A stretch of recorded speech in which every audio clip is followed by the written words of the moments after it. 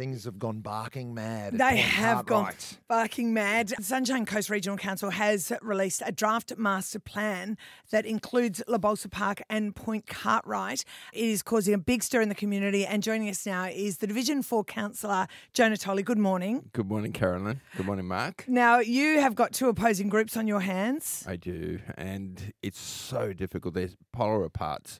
One group wants the status quo to remain, that dogs can be off-leash, and then the other group basically wants to ban on dogs, no rights for dogs in that area. On Point Cartwright itself. So the issue is the area there that's known as, the Rocky Point. Basically, they call it the north-facing beach, is the way it's come basically to be known. No dogs, with the exception for the beach off-leash area, which you're proposing to move just further south a little bit. But basically, that is it. There'll be no dogs in the park area up the hill to the lighthouse, will there? Well, look, it is draft, and at the moment, I've probably received over 100 emails from people, and all those emails go to the team to make sure it's feedback that we receive. So, people will, their comments will be taken seriously, and we've got one-on-one meetings. I have agreed to meet with the La Balsa Bow Wow group when I come back from my trip away. And council staff are meeting, have met with them on Monday, and other groups as well. So, at this stage, we're hearing the public, and we're obviously taking that information on board. I think a lot of people are cynical about the fact that suddenly these migratory birds have suddenly started to be mentioned. Then we've got potentially some Indigenous artwork in that area that has never been mentioned before, doesn't appear to be on any council websites. I go there literally every day. Not literally, that's not true, but most days I take my dogs there.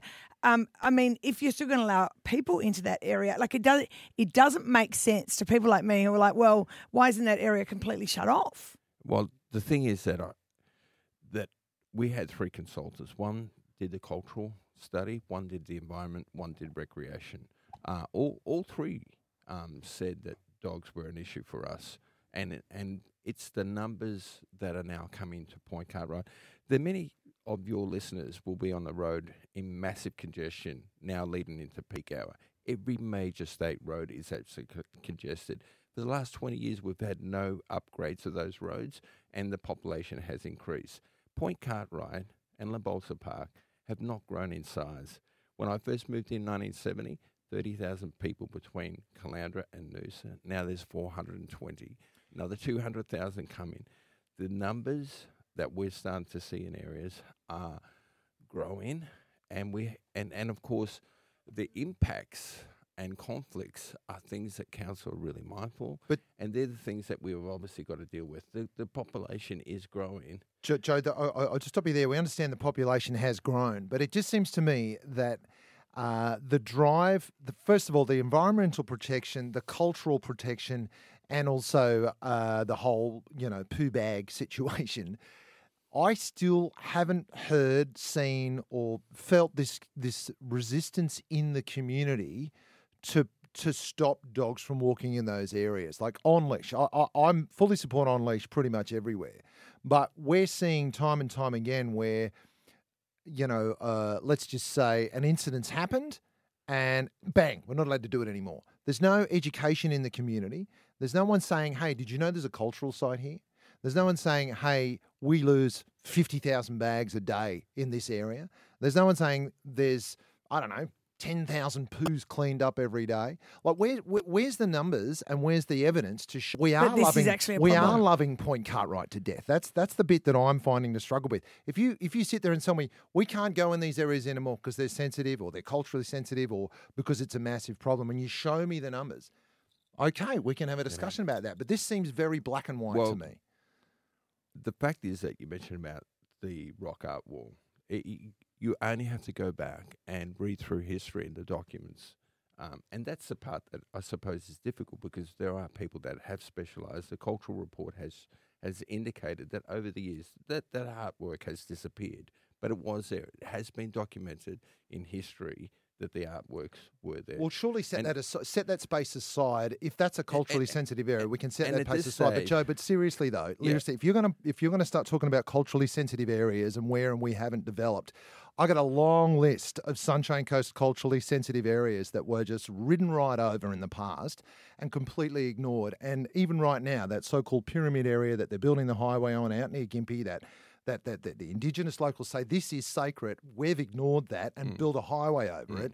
I find that a bit rich, the culturally sensitive issue. This is all very new It's to only me. one part of it, and yes, it's new because people didn't know about this sort of stuff. A lot of the things that I found out, I didn't even know about the nudibranchs that exist. It's one of the richest in terms of numbers in the world. I had no idea they even existed there before we started this whole process. This has been 2 years of work that's gone in. We've had numerous processes of consulting with the community, feedback that we've had. We've put this together. You know, we've not come to this point without clearly understanding what those impacts are and what the risks are. Okay. The other thing I think that is hugely important that I know that you will listen to is the mental health aspect of having an off-leash area in such a beautiful location. We've received so much correspondence, but one that has really stood out to me is a woman who's been a long-term carer of an 18-year-old girl who's in a wheelchair, and she said she's a normal teenager. She doesn't like doing much because she's normal, but she's in a wheelchair and she's actually restricted in what she can do.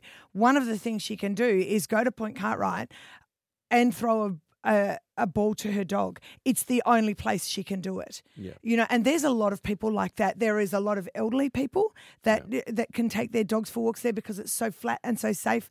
Where are you sending them? Well, there are places. Jessica Park, for instance, is the dog leash free area. Jessica Park has footpaths all around. I've actually fixed them because there was some root intrusion and problems there. They're all being fixed at the moment. That area there, dogs can be off leash. There are parks that council's created where we do allow dogs to be off leash, and there's still a number of beaches that has happened.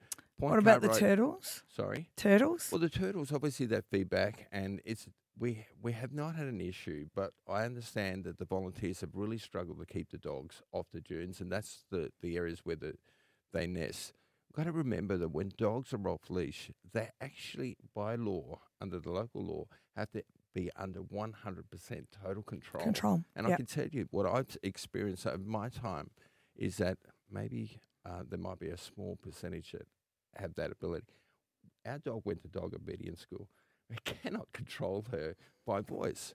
Not a majority of the time she'll come, but if there's a bird, any type of bird, she's off, and she pulls on our lead so hard that she would just go, and I wouldn't be able to get her back. Yeah, and look, that's fair, Joe. I would not try and walk my dogs in an on or off leash area without the leash. It's just not my dogs. Some people can though, and I've even stayed in an apartment there for a break last year, and I watched people come down with their dog and have a swim in the water down there, and the dog swims around, and then they all go back.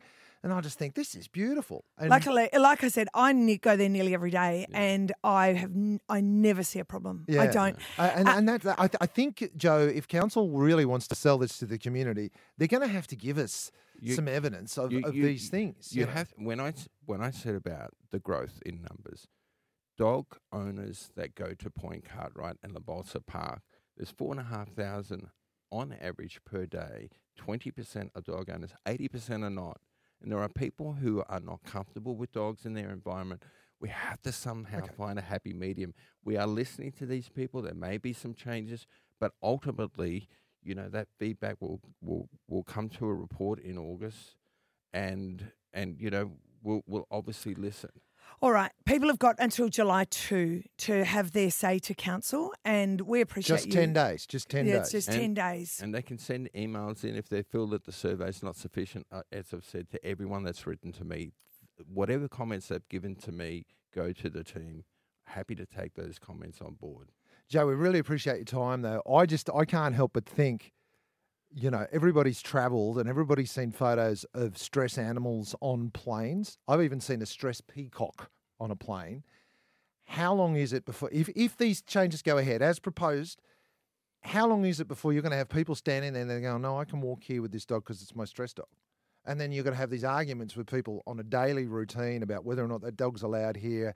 It just seems like you're stirring up a hornet's nest. There's plenty of places people walk their dogs. I walk our dog generally 1 hour every morning, and I can take her anywhere on a lead. Like when, and more than likely, some of the areas that we may have indicated so that we can better manage the area, we indicated maybe we restrict dogs in those areas, may be open to do the circuit on the footpath on a lead. You know what people think, don't you? Everyone thinks that it's some powerful people, a small number of powerful people who live in that area. And you know what? Those people, if they had their way, there'd be no dogs there. There'd be no dogs on Half Moon Beach. Their biggest complaint has been about noise. They've indicated and shown many examples of people not doing the right thing. And look, I've seen it myself. The fact is that dogs will still be on Half Moon Beach. They'll be on a lead. We're not restricting them from there. We're not restricting them from the footpath underneath their buildings.